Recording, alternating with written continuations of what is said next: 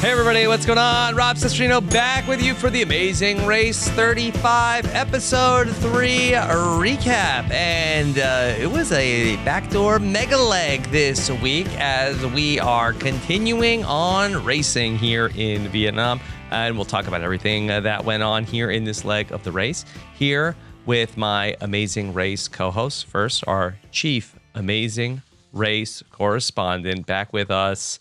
Hopefully, loving this classic airport drama. It's Jessica Lees. Jess, how are you? I'm great, Rob. I took my shoes off. Yes, please. For this podcast. Put them in the plastic bag. Put them in the plastic bag. Yeah. All set, ready to record, ready to talk about 30 minutes of airport drama. If anybody's wondering what we're going to do to fill that 90-minute episode, you got your answer. Yes, you got your answer. And, of course, back with us here, his nickname is Pierre. It's Mike Bloom. Mike, how are you? It's because I'm just so good at French kissing. Whoa! My tongue is like a crepe. Like as thin as a piece of rice paper. Is that a good thing or a bad thing? It depends on the subject. Mm-hmm. Yes, okay. Yeah. Subjective, right. All right. So we are ready to talk about the Amazing Race. Happy to be back together with you both after last week. Thank you for filling in as I was then in transit after my trip to New York last week, but excited to talk about this leg of the race and this fun group. Okay, this was an episode where we talked a lot about, like, this is like old school Amazing Race. Was it feeling old school for you? Yeah, I felt like I had suddenly time traveled. And like, I felt like it was like 2006 again. Mm-hmm. And, the only thing that makes this feel like it's not 2006 is the fact that I can, if I get 6 hours of sleep and then I try to watch The Amazing Race, I have no idea what happens. Mm-hmm. So that's the main difference here. But honestly, what with the airport drama, the going to a travel agency to book your flight like you were a caveman. Yeah. The whole, all of a sudden there's a flight that nobody knew about that's going to get a bunch of teams in there in first place. I mean, that's like shades of Sharla and Myrna from All Stars. I was pretty pumped to see that, and it can be such a drag if you have that airport drama breakdown every week. But when it comes back as a surprise and you haven't seen it for a long time, it's really cool to have. Can we just reset? Okay, so that it was the charter for the last couple seasons prior to that. But before that, what was the system? Amazing Race just booked a bunch of flights and then there were... And why did they change that, Mike? Why did they change it back? Well, why did they change it in the first place? And why change it back to not even what it was pre-COVID? Oh, because they don't trust these teams to book their own flights back in the day. Because teams would book flights that were 6-8 hours behind everything else, and then the surprise of the elimination's ruined, right? Because at that moment, it's like, Chester Nifram, you're screwed, basically, from jump because you booked the wrong flight. So I think it's very much trying to keep the show on rails. Even outside of, like, the elimination suspense, these tasks can only stay open for so long. And so you want to make sure that, like, everything is managed from that perspective as well. So it really was about team management. I still think there is a little bit of on-rail stuff. Like, obviously, I think they planned a lot of the routes knowing that there were only a select amount of flights into Ho Chi Minh City to begin with. And they even still funneled it a bit with like the hours of operation, which felt like another old school thing. I feel like especially since the COVID era where everything was so streamlined, we never really got any like huge blockages due to an hours of operation allowing people to stay overnight. But then it also incidentally produced this really interesting thing for half the teams left, which is the lack of sleep.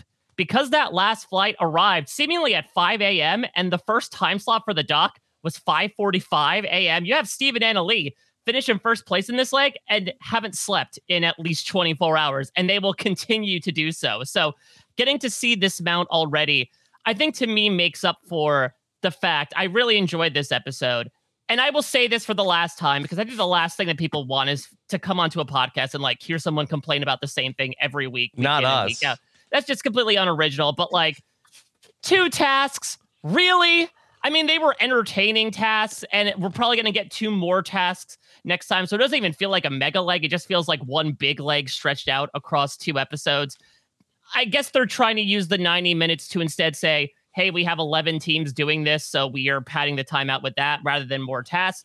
Hopefully that changes down the line. But my disappointment with the route that the show has done so far is made up for by the teams, and in this case, a lot of the fun old school drama that resulted. Okay, so do you feel like that the incorporating the airport more is part of like, okay, well, it doesn't cost us any more money to include the airport stuff. That's just going to eat up more time in the episode and the fans like it.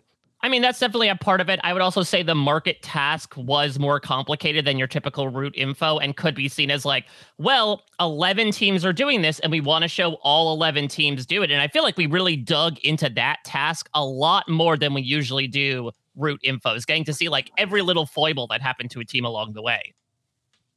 I think what's really interesting is that we know that they shot this. This is what we are seeing is something that was shot out of sequence, because there's a whole other season of Amazing Race that got shot before this that they put in the can because we got this directive to put 90-minute episodes. And what surprises me is that this is entirely an editing thing. Like, it looks like it's the same exact amount of action. They just needed to edit it differently, which, if we know from the jump before we film it that we're going to be having 90-minute episodes, why aren't they putting more stuff in there? And it seems to me that they must not have had the time to really think about what that was going to be. And instead, we're just getting to watch all of the web secret scenes that we would have had to seek out on YouTube after the fact. And instead, we get them in the episode. Yeah, I don't know if an Amazing Race had been asking for 90-minute episodes. That I feel like they weren't asked; they were told. Yeah, you know, that just in terms of like how this all went down, like Survivor is like, okay, we finally got what we've been asking for, 90-minute episodes, and we're gonna build out like more complicated ways to find the idols and tasks, and we have a vision of how we're going to fill the time. And Amazing Race, maybe less so, that this was something that they were desiring to have, but you know, what's disappointing is that they could. And you know, I know that we said we were going to stop complaining about this, but I'm just going to get it in one more time that Amazing Race Australia, the first couple of seasons, those were 90-minute episodes. They had a lot more to do. There was a lot more going on, and it didn't feel like they were padding it out. And I think, same thing, Amazing Race Canada doesn't even have 90-minute episodes. They do twice as many tasks every episode. So I feel like, from a game design standpoint, they could plan for that, and it could be really cool. And maybe in future seasons, if we continue to have 90-minute episodes, we could go down that road. But I suspect this is a very special occasion. And it makes me kind of sad that we didn't take bigger advantage of the opportunities we were given here. Yeah. And it's tough because you would also say, okay, 90 minutes, we're getting to know these teams more. And I would still say when we do the rundown of the teams, there are still like 2 or 3 left of this 11 that, despite getting 90 minutes of time dedicated towards them, 3 90-minute episodes, 270 minutes dedicated to them, I'm still sort of like, yeah, who are you again? Which is no slight to the contestants. I think just more so due to like kind of the results oriented editing. But all that being said, again, I really enjoyed this episode. I think until we kind of hit that keep on racing idea. And then it's like, okay, so yeah, we really are permanently putting an asterisk on this no, not eliminations twist. Yeah. Okay, well, let's talk through what we got to see in the episode. And we opened things up with the teams heading to the travel agency, which, this really was pretty fun to get this kind of a throwback to going to the travel agency. And I just don't know, like, how much of this is, kayfabe in terms of like, is this a real travel agency? Is everybody like, do the producers sort of like tell these guys like ahead of time, like, okay, these are the flights to put people on, or is it just they let the chips fall? I would suspect there is some amount of, we need them all on these flights. There's probably some recon done to make sure that there's Don't space. do like a connecting flight through, the connecting flight through Tokyo. That's gonna, Or the classic example, Mike, if we want to go all the way back, the people that were trying to get from South America to South Africa via New York and London. That is the classic example. The gutsy grannies, never forget. Never forget. I think, Mike was talking about how back in the day you'd have teams that could get to be a day or so behind when they had to book their own flights. And there was a kind of a period in the middle, there's sort of like this sort of middle era where Amazing Race booked the flights and they had the tickets available, but it was more like whoever got to the airport first, this could be your ticket. And I think we're dialing that back a little bit. I don't think we're going to dial it back for the entire season, but in different countries, this is still how flights are sold. Like, this is still how you would go and buy a ticket for a flight in Thailand.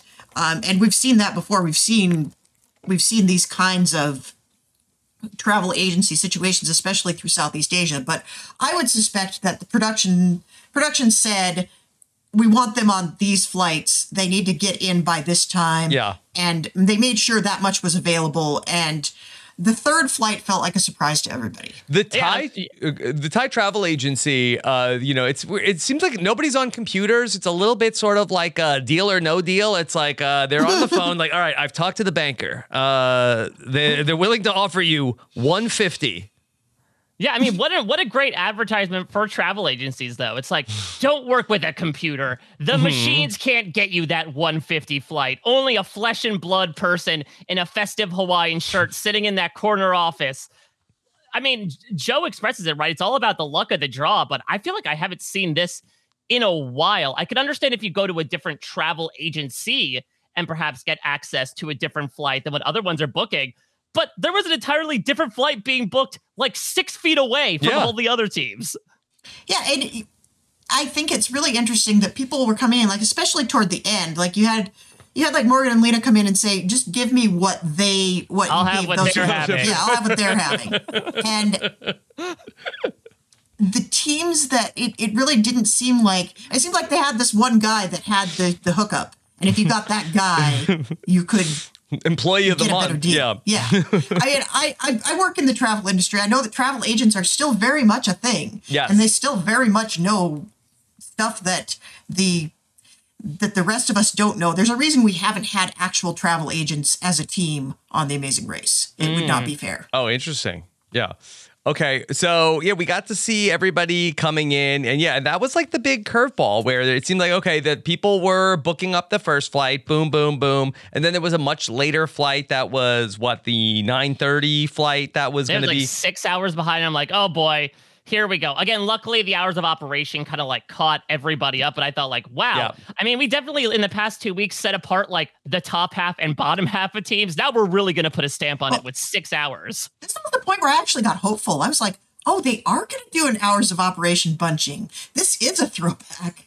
I realized, like, especially, it wasn't even that we have a front half and a back half. It was that if you look at, they're giving us the departure times, and there is a huge spread.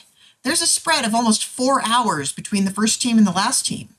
And they need to bunch that up somehow. They can't keep on going this way forever. So I got excited at this point. I thought, oh, they're going to get there and they're going to have to stay there all night until the thing opens. That's the only way this is going to work.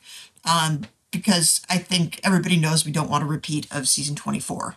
But if you notice, like, Jocelyn and Victor are half an hour ahead of Rob and Corey, the team number 2. So, and then there's another almost an hour before the next team shows up.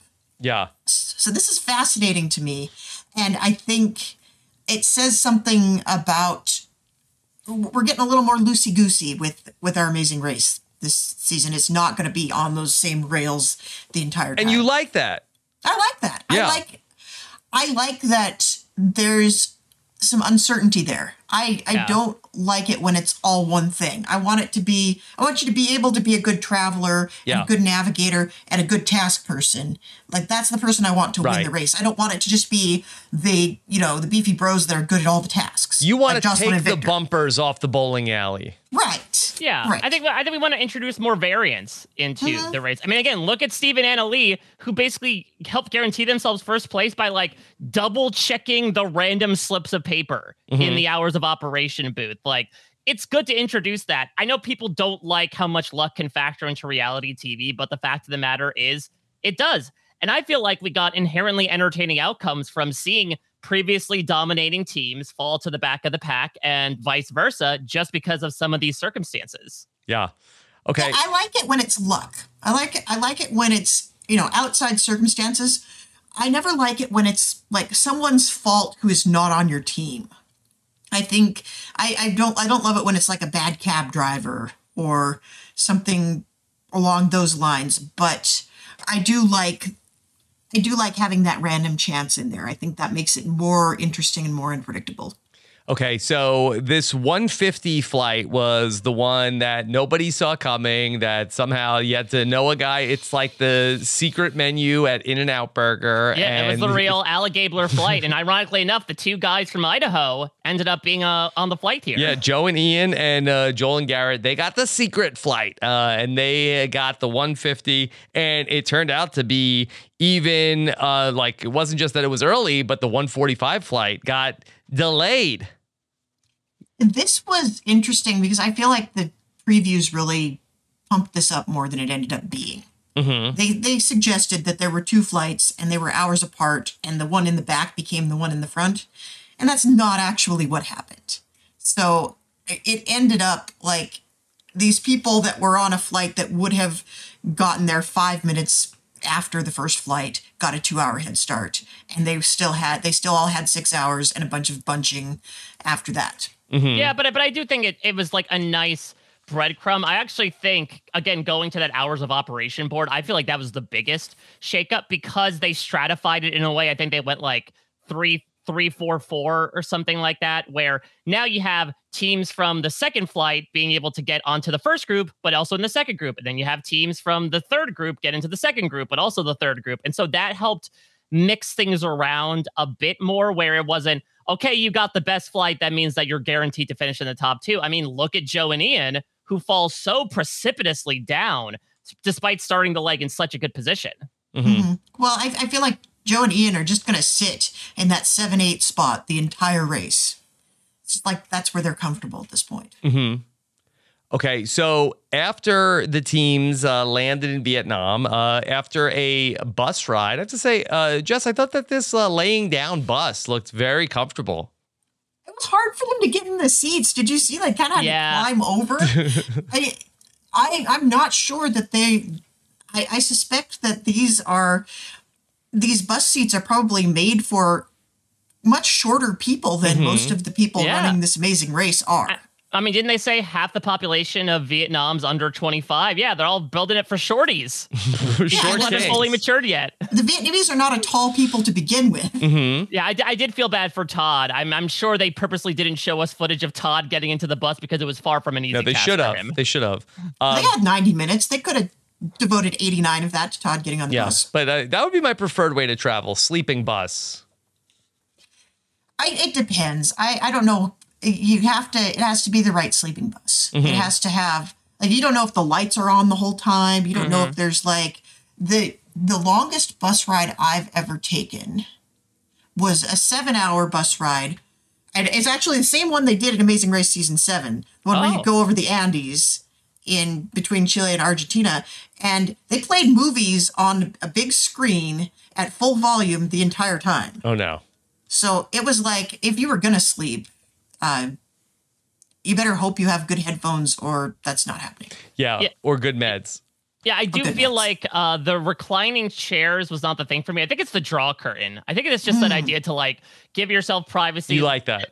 Yeah, I mean, I think they're not complete blackout curtains, but I think if you could solve Jess's problem by just like kind of siphoning yourself away into like some sort of corner where maybe you could lay down, but even if the chair was sitting vertically up, like I feel like that'd be nice to have. And then you don't have the anxiety of like, is someone watching me sleep at this moment? Have to deal with those creepos. All the creepos are in their own corners. But it's the Amazing Race. Someone's definitely watching you sleep because they're getting it on film, and then everybody will be watching you sleep.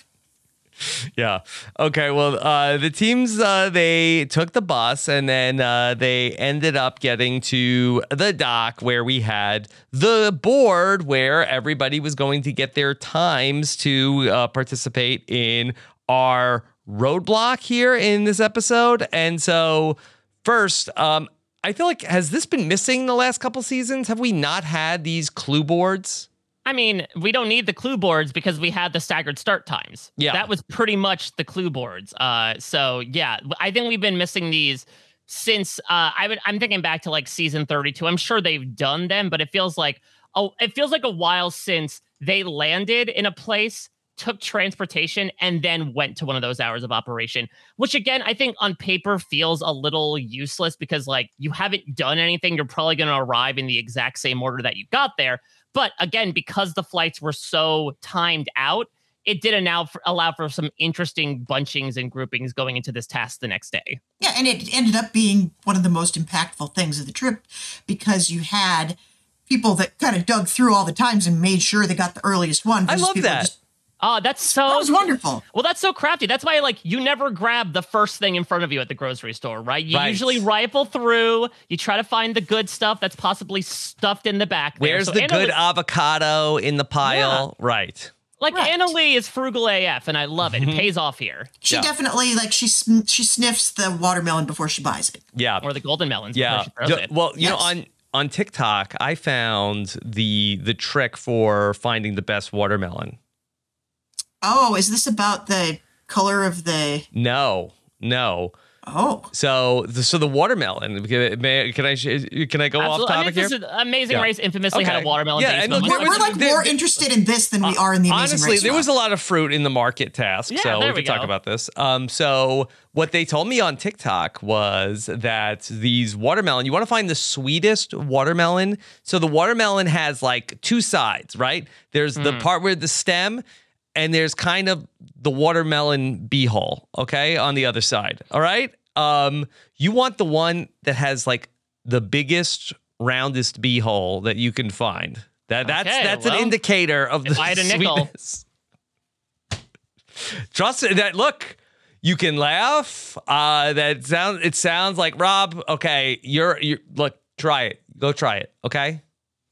Report back your findings. Does not apply to anything else but watermelon. Not the stem side. The other, the opposite 180 degrees, the posterior, the aft from the stern. The stern. Yeah. Find the one that has the big, you know, sometimes they have like a little tiny like pin prick. You want the biggest, roundest diameter there. Mm-hmm. That makes sense. It only applies to watermelons because from my experience, the people who usually have the biggest, sweetest assholes are just absolute dicks. Just callous people. Worst ones you can find. I will take your word for that, Mike. To go back to the thing about the sign-up board. Yes. Maybe it's not as glaring to me because Amazing Race Canada has a sign-up board like every other episode at this point, and they're all sponsored by a particular brand of energy drink. Ooh. It's almost like it feels like the same punchline as BioStrath at this point is the Guru Energy sign-up sheet. Yeah. And they have to chug an energy drink and then sign up. They have to chug an energy drink. Well, they don't have to, but they always do. Oh. And they talk about how delicious it is. I mean, how could you not? Not only is it great in-house branding, but like, you're tired AF. Absolutely chug that down. I think these people needed some Guru Energy drinks. These people would have benefited. They could have used one. Yeah. Okay, so we go to the floating market. And while the floating market, I felt like as a concept was very interesting, all the teams were remarking about how cool it was. I did find the floating market task to be a little hard to follow. It was tough. I'm really glad we had those trackers. I mean, I feel like it did an accurate job of representing how all over the place, quite literally, this task was. What I found the most interesting was sort of like the waterways, that there was sort of a rule of the road, which makes sense. It's the Mekong Delta. As Phil said, you're basically traveling cross country if you're going down it. That it seems like where John and Greg really got screwed up was that, listen, I'm from Jersey, so I'm used to it. But apparently in Vietnam also, you can't make left turns. You have to sort of do the clover, get off the highway, make the full loop around, and then you can get back on. And so as a result, like, you just had to be on the lookout for these random fruit stands. And if you happen to be on the wrong side of the river, well, that's just going to cost you more time. Mm-hmm. So a big part of this episode was the decision to use the Express Pass finally. Morgan and Lena, it's going to expire, I guess, in the next leg. They wanted to maximize using it. They use it here. Ultimately, it doesn't end with them getting into first place because of the trouble that they're going to have on the detour. Just, did you think that this was on paper a good decision, not plastic, a good decision for Morgan and Lena to use the Express Pass here? I got a little anxious a little too early. And granted, they had this leg and the next leg to use it, but and they could have used it on the detour, right? I think it's a little bit 2020 hindsight to say that, they should have used it on the detour instead because they didn't know what was coming up. I think they assumed they've been pretty good at the tasks so far. In theory, they don't actually need the Express Pass at all. But at the point where it's sort of burning a hole in their pocket at this point because they were already talking about, we're going to use it this leg, we're going to use it this leg. And then the second they had the slightest amount of trouble, it's like, oh, well, we have this, we're going to use it. Yeah. So I don't hate it in that regard. I think they would have saved more time ultimately if they had used it on the detour. But as it was going to expire. Yeah. And I don't think it really bought them a ton of time, but they weren't going to, if they got eliminated this leg, I think we'd have an easier time saying this was a mistake. Yeah. But at what point do they have to say they want to use it? Could they just get to the clue board and say, hey, we're using the thing? Oh, yeah. So Yep. But usually you want to at least try out the task because as much as Jess talks, I think the understandable psychology of almost when you have money to spend, you might be a bit more lavishing with it as opposed to if you're more frugal, then you will sift towards the back of those avocados. Morgan and Lena could get to a task and be like, I don't want to do this. Let me use the Express Pass. Usually you want to get a feel for what it is so that okay, do I really need to use this or is this something we could get done? And for what it's worth, they did think they could get the vinyl task done. We know that Lena had some firsthand experience with it. So now, thank you to everyone in the comments in the past 7 days who signed off that yes, Morgan and Lena did indeed say last week that the Express Pass expired in leg 4. That was our bad. We missed it amidst all the other stuff going on. Blame that killer fatigue.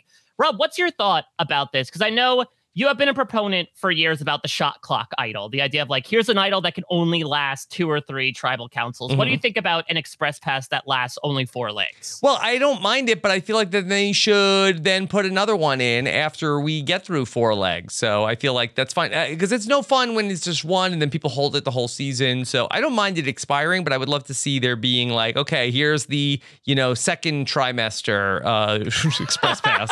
We don't know that's not what's going to happen, right? Yeah. Mm-hmm. Yeah, we don't know. It could be, or there could be some other twist coming up that is going to replace it. Mm-hmm. So is this the morning sickness Express Pass if we're going off of trimesters, which doesn't make sense because we were on the water a lot. So I'd imagine these people were feeling I really went with rocky. trimester because I feel like we're 4 episodes in and it's usually around the 12 episode season. So I thought that would be the right way to go. But I think that maybe, the second trimester, the teams are really feeling okay, we're back to normal. This is we're back to doing stuff. Well, speaking of getting back to normal, which I'm going to make an attempt for us to do that.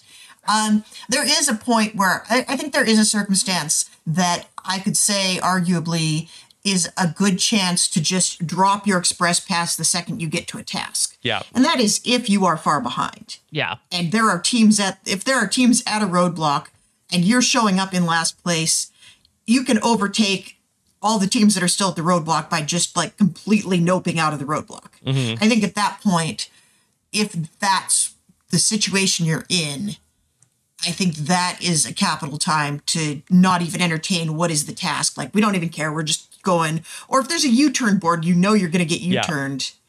Drop that Express Pass and leave them in your dust. Now, okay. Yeah, that's interesting. Yeah, because luckily they didn't face a U-turn before they used it because it's public knowledge. And so that's an easy way to burn that off. So I am wondering now, okay, so the Express Pass, you could only use it for the first 4 legs of the race. Can we sort of reverse engineer where this vote U-turn is going to be in episode 5?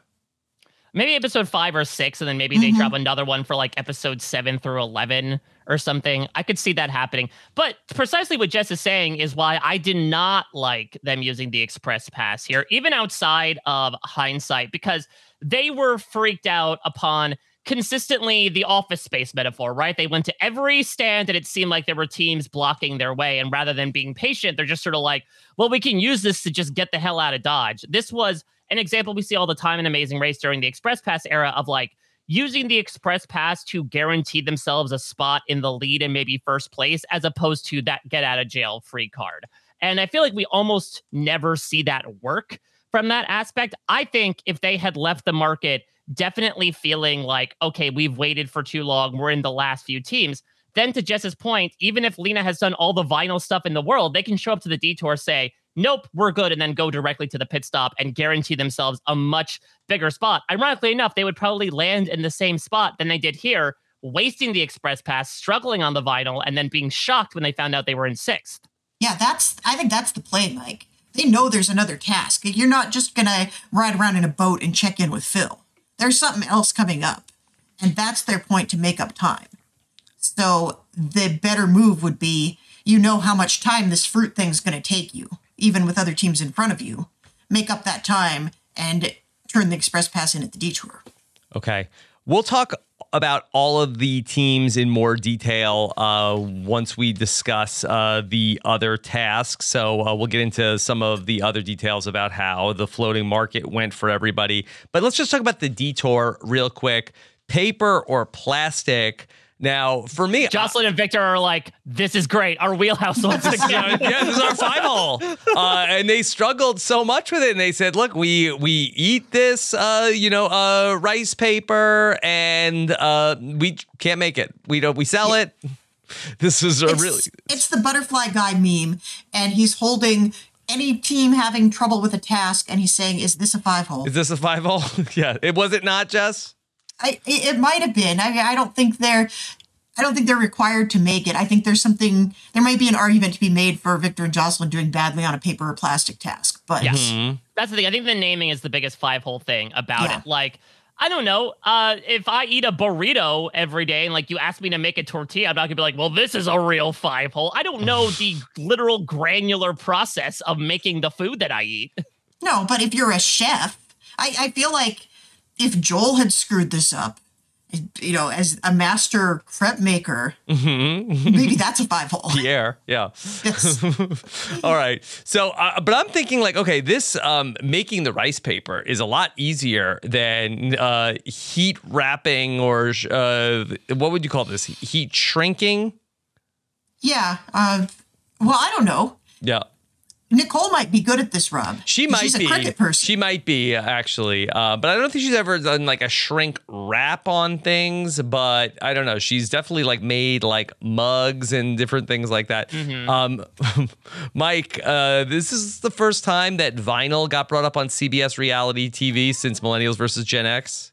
Yeah, and I think that they have to ask, like, okay, is this temple spelled with a U or an OU? I mean, we're dealing with a very millennial population in Vietnam, so I guess they have vinyls to spare that they can deck out the one random motorcycle fender with it.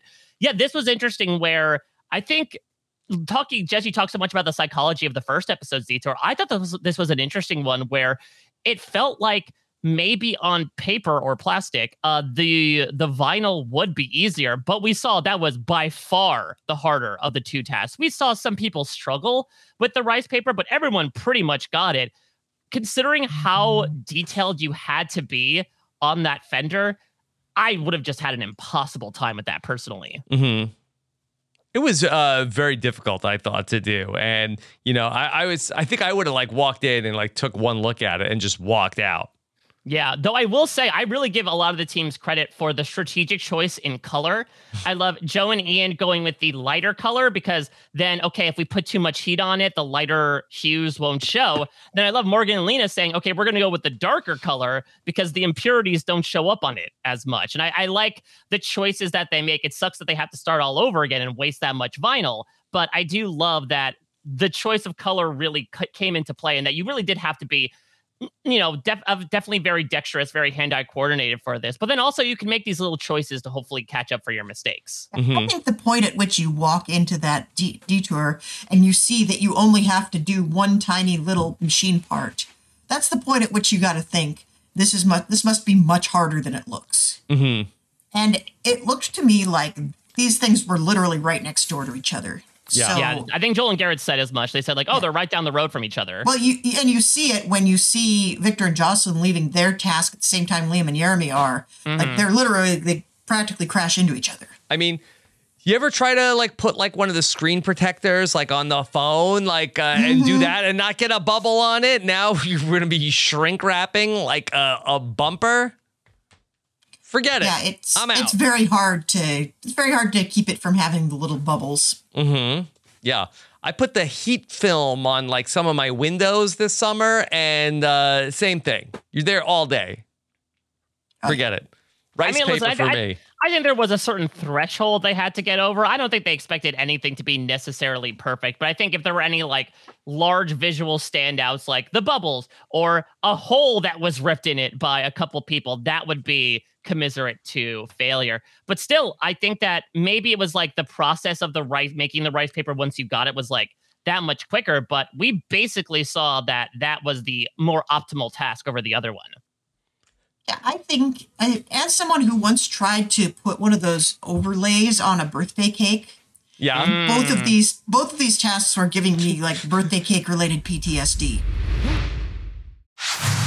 Let's talk about the teams in a little bit more detail, starting with our first place team. That was Steve and Annalie. First off, I always feel that these teams that win the first part of the mega leg get screwed. This was a coming out party for Steve and Annalie to jump up and get first place this week. No prize for them. Nothing. Their prize should have been sleep. They should have been able to go nap for a few hours and have no affectation to their time. Yeah, or an energy drink. Give them energy drinks for hey, that we're gonna keep racing, but your prize for winning first leg of this race is okay. Here you go. Here's a 40 of Red Bull for each of you. Oh no, they're gonna do Edward 40 hands with Red Bull. Mm-hmm. Yes. But, okay, Annalie, the big moment was, when she ultimately went on the clue board to find the other earlier time when she was going to be potentially look like in the last group to arrive. But this was a nice week for them. It was a standout week. I can't even point to anything where I feel like pulling out the right departure time is the one thing they did that was head and shoulders above everybody else, but yes, they were quietly competent. Mm-hmm. Yeah, that's sometimes what you need to do in the Amazing Race is do really well on one thing better than the other teams, and then do at least satisfactory the rest of the time. And so Steve and Annalie were in that first group, as I believe it's Joel and Garrett are talking about. They got an advantage in that market task, in that they didn't have to worry about a lot of gridiron blocking from the other teams at their things. They didn't have any problems navigating the Mekong Delta. They seem to be okay with the rice paper, even better, I guess, than the sort of loose 5-hole that was Joel and Garrett. And so it was overall really good for them. I didn't really have any opinions of them as racers in the first two legs because everything felt so stagnant. They were in 6th place for the first couple legs. Seemed like fine, stable, middle of the pack racers, but it goes to show that they can find their moment. And we talked about how Derek and Claire were able to outthink a bunch of these teams last season and end up with a victory because of it. Maybe this is an example of that type of behavior as well.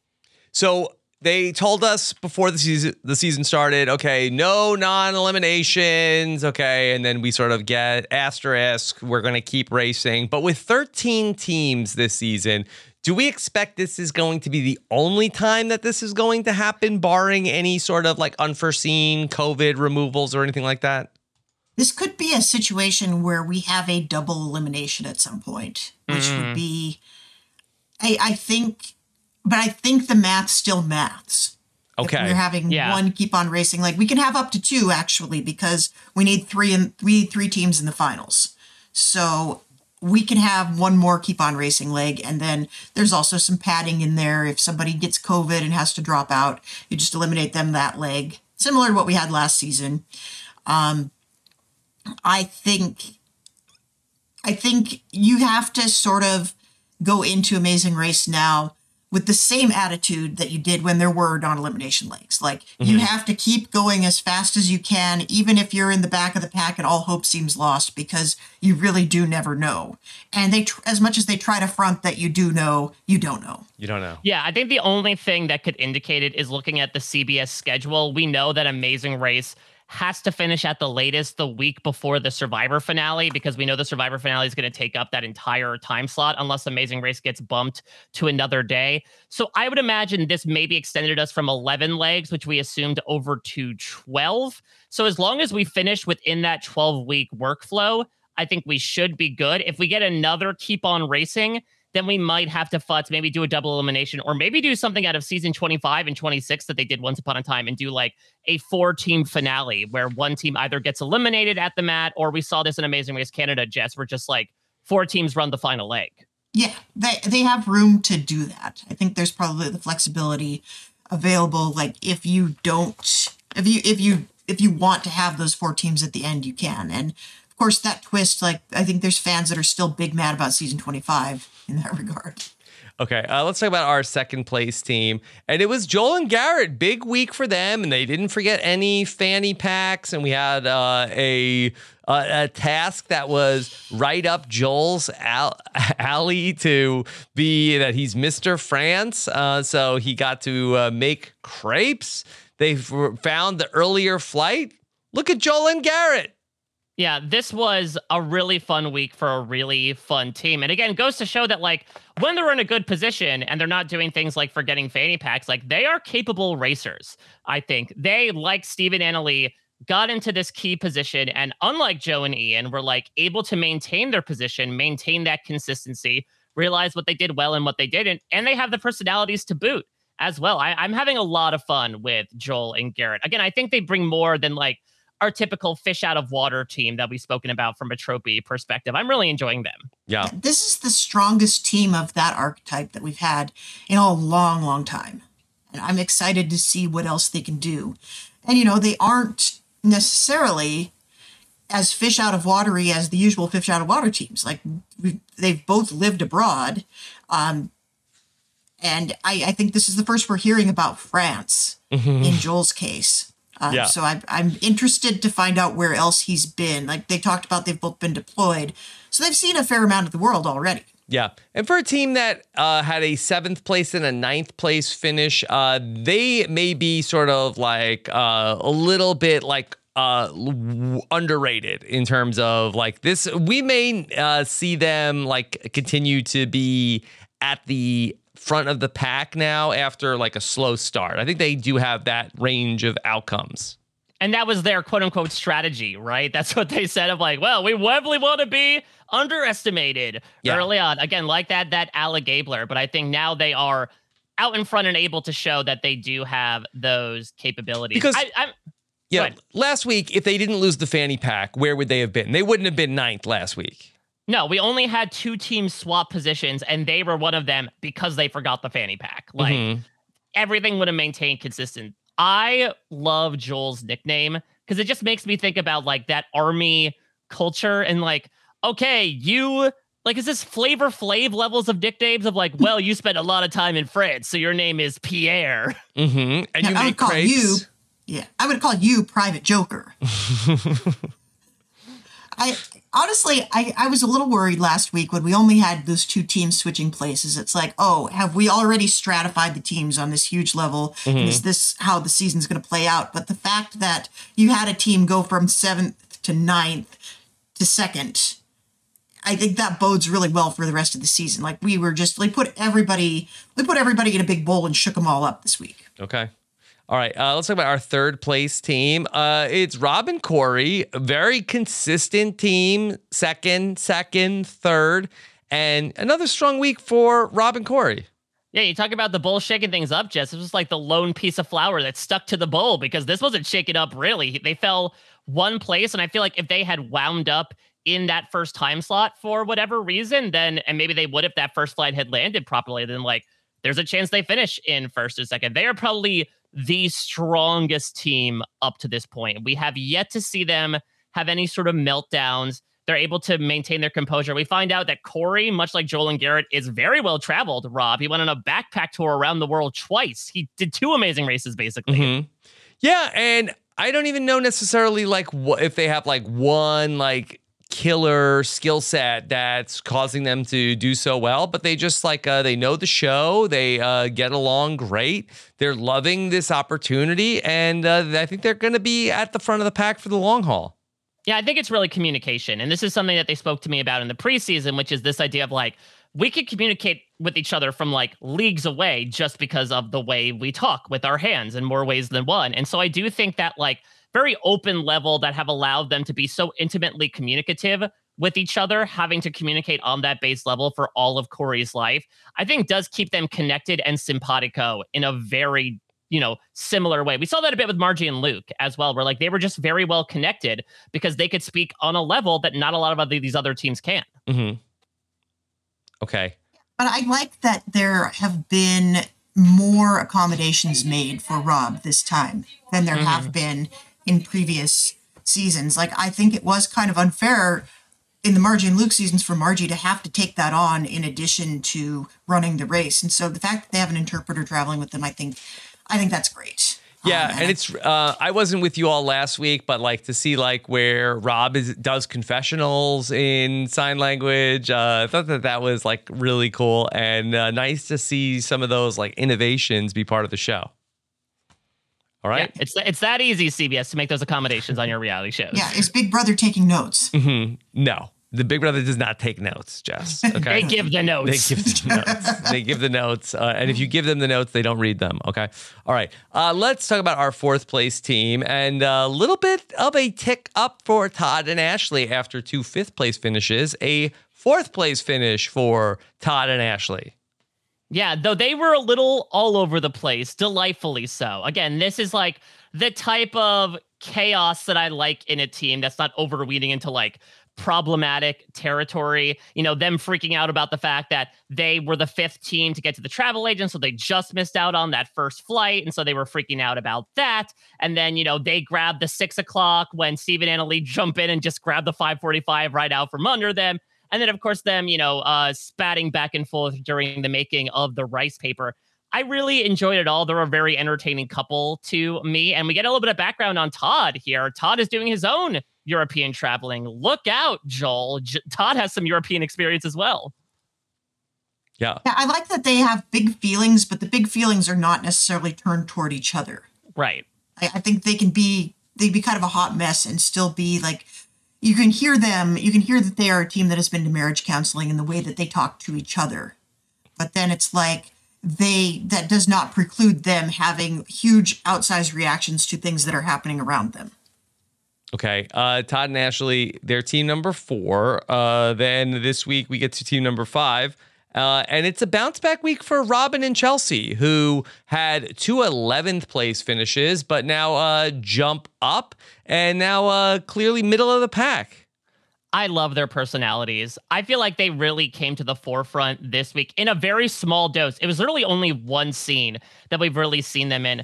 But Jess, this is a tried and true trope you love on The Amazing Race. The snarker, right? The deadpan racer.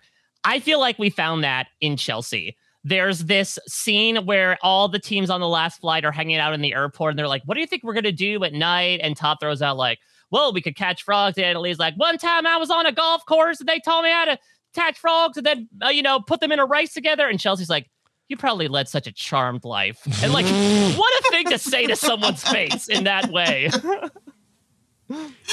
Yeah, they're very fun, and I was happy to see them, starting to find themselves a little bit this week. Yeah, and this is testament to how close together a lot of these people were, because you saw them arrive pretty late to the paper task. And this is a question mark. When we get to Andrea and Milena, I'm going to have a question about this, but it seemed like they caught on to what needed to be done a lot quicker than a lot of the other teams. Mm-hmm. Yeah.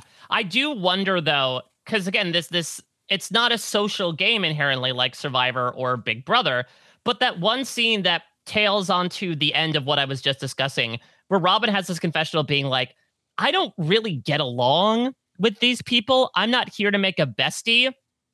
When the inevitable U-turn vote happens, I wonder if teams are going to vote for like the team that'll give us the least amount of blood on our hands, the team that we're not really bonding with because we don't want to make those people mad. Let's just vote for Robin and Chelsea because they kind of seem to be off by themselves. Yeah, it's just a question of, I think a lot depends on how they're doing the U-turn vote. Because if you know how other teams are voting, that changes what you're going to, like, what you're willing to say in front of other people, as we saw the last time they had it. Mm-hmm. But if it's like a secret ballot, I think people will be more inclined to deploy that strategically. So it's an interesting call out that they're showing that, which may be foreshadowing something like what you're suggesting, Mike. Okay, let's then continue on to talk about then Morgan and Lena. Okay, we talked about them with the Express Pass, and they end up somehow that they were in 4th place the first 2 weeks. They used the Express Pass and end up in 6th place. And look, not the end of the world for Morgan and Lena, but I think that they thought, okay, this is going to be our nitro that we're going to use. And ultimately, that's going to get us to 1st place in this leg of the race.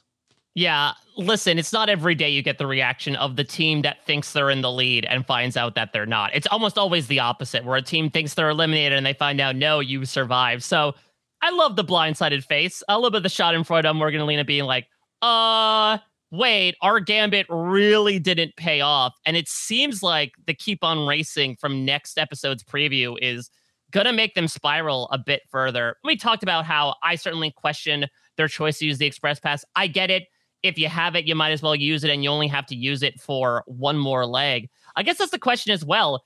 Is this still leg 3 that we're going into next episode? Would Morgan and Lena have had to use the Express Pass next episode, or is the leg following next episode leg 4? My guess is that when you see Phil, that counts as a leg. Okay. I think if you got a mega leg, like you don't see Phil in the middle of a mega leg, and the mega leg counts as one discrete leg. But if Phil hands you a clue, I think you have to safely say that's the end of this leg and the beginning of the next leg. It's more like you have 2 legs without a pit stop. And of course, you know, the show has even tried to sort of sneak in a keep on racing leg without telling the audience that that's what they're doing. Back in those days when they were really on the tight rails. Yeah, I was wondering if they do that, how they would do that in a typical episode is that like we'd get what we had, maybe some like summarizing confessionals from the teams after they finish, and then Liam and Jeremy would arrive. We think they'd be in last, and Phil goes, "But you're still racing. Here's your next clue." So it would be a surprise for us as well. Yeah, I'm surprised that's not the way we went with it, because again, there's a lot of, due to the structure of The Amazing Race, there's a lot of suspense that you can't have. It's the same reason that like every final leg feels like kind of a dud, because you don't finish it on the high note of a team winning. You finish it on the 3rd place team checking in and being disappointed. So I don't know. It's an interesting choice to tell them that they're, to tell us at the same time that the racers find out. Mm-hmm. Okay. I'm excited to talk about Joe and Ian here, because this was a interesting episode for Joe and Ian. Some high highs and low lows. Ultimately, they end up in 7th place, the same as last week for them.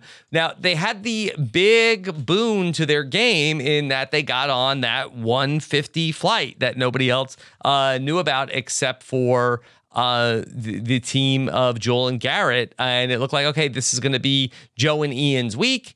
However, they ended up not getting the clue during the market task, and that ultimately set them back. Yeah, and it was just them forgetting 1/3 of a photograph is what put them in 7th place. That, I think, compounded with the vinyl. I think if they had chosen the rice paper, they maybe could have gone in like 5th or 6th place. And it wasn't like they were bad at it. It just, again, was a very arduous task. And the amount of life experience they had was what Ian watching his dad do it over his shoulder. That's not enough. This is not The Giver. It doesn't transfer. So I think that Joe and Ian actually, I think, replicated their performance from the first leg to me, which is like, they have a lot of potential.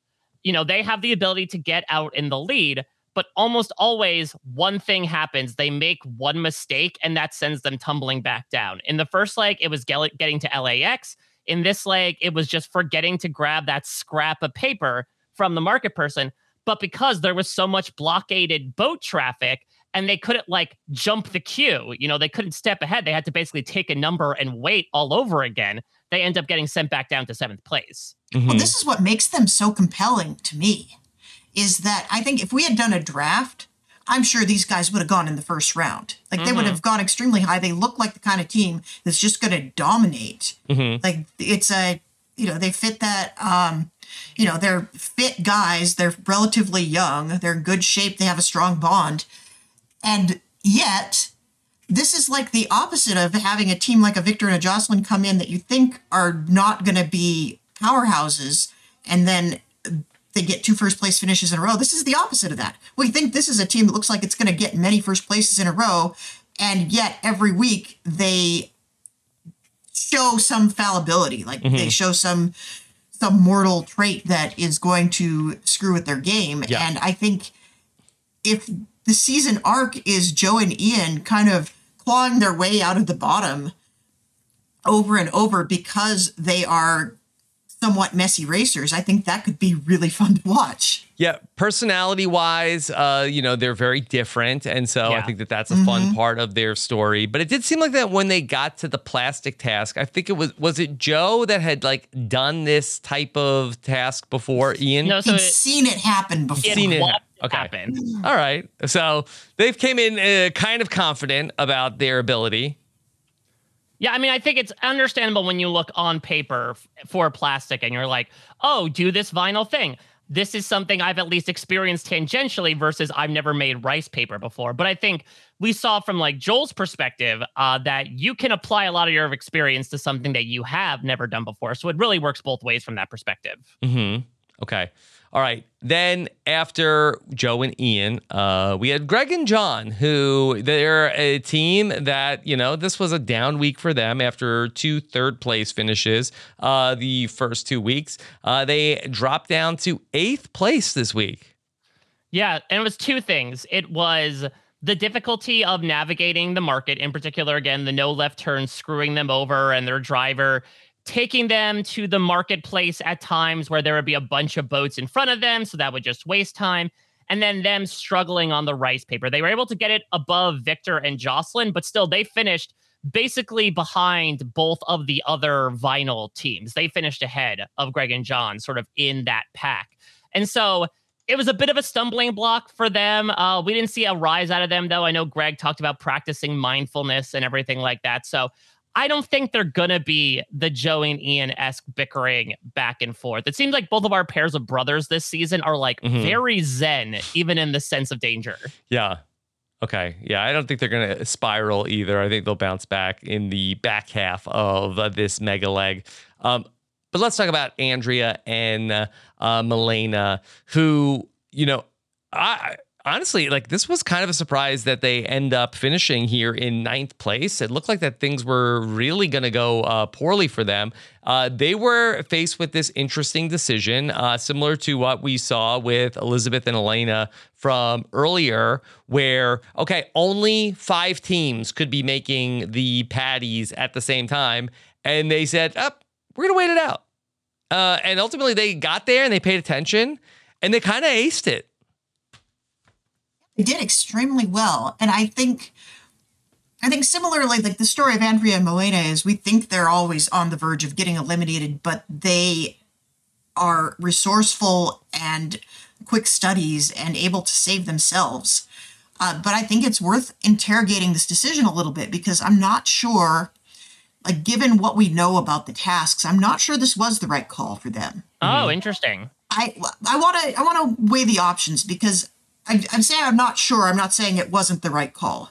I think we can be a little results oriented here and say they did really well at the rice paper. They knew what they were going to be good at. But I think at the point where they know they have to wait for another team to finish, again, we know that the other task is like right next door. There's not a lot of harm in going over and seeing what that looks like while you're waiting for the other one to start. Yeah.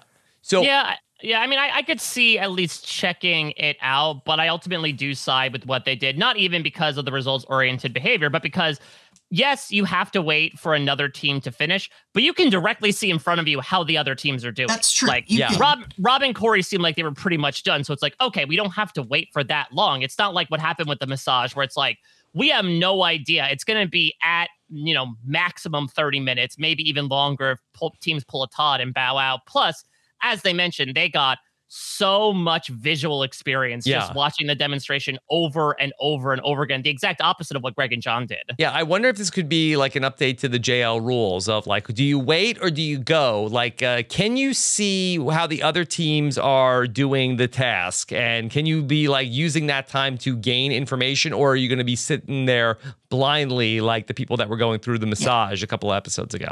Yeah, I think I think the question is, how much of the task can you see? Like, because we know that they don't always know all of the particulars of what the task is at the point where they get the detour and they're supposed to choose. And then once they opt for a detour, they're given more information about what they're supposed to be doing. But in this case, you can very clearly see what everybody is up to and how long it's taken them, how much progress they make over time, and what the actual nature of the project is. I think at this point, it's a really good call to stick it out where they are. But at the same time, if they have a few minutes and if they get there and everybody else has just started, there's not a lot of harm in checking out what the other one is. I think at this point, they knew there was going to be not that much time before they were able to get a station. Okay. Yeah. I love Andrea and Malena. I feel like they've really faded into the background, though. I feel like they popped so much in that first episode. Now, maybe it's because they were in the front of the pack and then they fell to the back of the pack that we saw much more of them. But I feel like their strongest moment this episode was like Malena's catchphrase "out of towners" as she was crossing the road to the travel agency. I feel like they become so purple for the pink team. It saddens me a little bit. And I don't find it necessarily surprising that they've maintained this position in the back of the pack. We talked about this in the first episode of like, listen, they may be here for a good time, not a long time.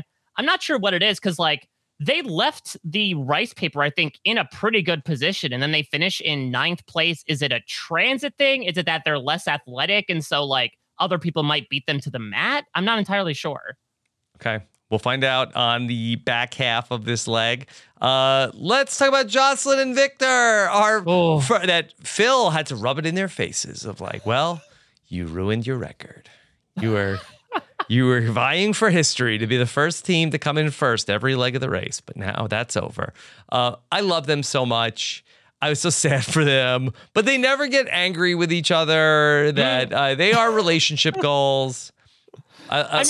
It's actually one of Dan Heaton's favorite Amazing Race archetypes is the contestant that really is at a 5 all the time, emotionally speaking. Like no matter what is going on around them, they just react to it the exact same way. And if they're feeling differently, they'll just say they're feeling differently. And I think Victor sort of fits this mold. He's like, I'm a little bit stressed out right now. Yeah. I love them. I wish they were my friends. This is like, they're incredible. Well, if you lived on the West Coast, Rob, you could take a hop, skid, jump to I think they're from Albuquerque. It's right around the corner. I guess so. Stop by their grocery store. Know-it-alls Albuquerque. Listen, I think they got... Bugs Bunny? Yeah, exactly. I think they definitely made the right turn there. I think that and no left turns. It's just a saying, though. I think unlike that archetype, they got a little snippy with each other with the rice paper. I heard a little bit of snark there with Victor trying and then Jocelyn trying and him being like, see, it's not as easy as it looks. Like there were fringes there. And they talked about this in the opening leg, right? How it might be difficult to see their relationship in a brand new way from a romantic perspective as opposed to a work perspective. It almost feels like they were regarding each other as coworkers here. But again, it didn't verge on anything nasty or toxic in my opinion. But it was a really interesting way to see them just because this is something that we see in reality TV all the time. A front runner gets humbled and we see how they react. They weren't exactly spiraling in the way that Morgan and Lena were, even though it does seem like Jocelyn kind of freaked out a bit. Jocelyn's like, oh, it's all over as soon as they get the clue. They were able to survive by the skin of their teeth or rice paper. And I do have faith that they're going to be able to catch up. It was just one of those Amazing Race legs where a bunch of bad things stacked up. And the fact that they came out of it without shedding tears over it, I think that bodes well for their future performance. I want to give a shout out to the pen that Jocelyn had with her. Did you see this? They were in the travel agency office, and she pulls out this pen it's like one of those ones you'd have in 5th grade that writes in 8 colors. Oh, yeah. I love those. We gave those out at my son's birthday party. Is that the reason why you thought this episode took place in 2006 originally? Because she had the multicolored pen at the ready? I mean, it was certainly, it helped to contribute to the early aughts ambiance, for sure. Mm-hmm. Yeah. But that's a smart writing utensil to bring with you on The Amazing Race, because you can color code your notes. You can do all kinds of stuff with that. Okay. And then ultimately, Liam and Jeremy. What's wrong with Liam and Jeremy? What's going on? Like, this is, on paper, this team should be dominating The Amazing Race. It's another case. It's another Joe and Ian case of, like, this team would have been drafted very, very early in our draft. Like, they're nice guys. They get along. They're not fighting. And it's just not working. Well, so they wound up in the back of the pack for the first 2 legs. And basically, if you were guaranteed a back of the pack spot in the first leg, same thing for the second leg. This time, they ended up grabbing, the last grouping. It seemed like they got held up by just a lot of blockades that were happening at the market. And then they took the more arduous detour task. So it really was just like a series of downsliding bad decisions. I do feel bad saying this because they do seem like 2 very pleasant gentlemen. I'm very happy their relationship has obviously prospered a lot more than it has before. For many reasons, I was kind of wishing this was an elimination leg, because these guys are kind of the definition right now of like, go boy, give us nothing. Here's what I loved about them, though. I mean, apart from they have the best hair we have seen on The Amazing Race since maybe Chuck and Winona. They're beautiful men. They're incredibly beautiful Good looking guys. Yeah. Yeah. But I found their complete lack of self-awareness entertaining.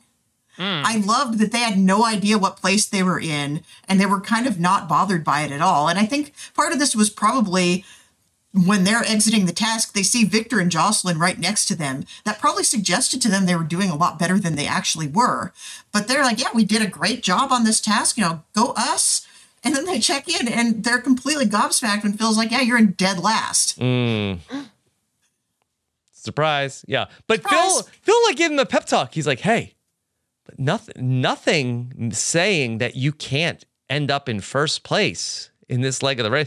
Like, I guess, like, mathematically, anything's possible, Phil. You can bunch everybody again. Don't sell false hope to, like, hey, you're in yes, you are in last place, but in this same leg of the race that everybody is still racing on, you could potentially pass 10 teams.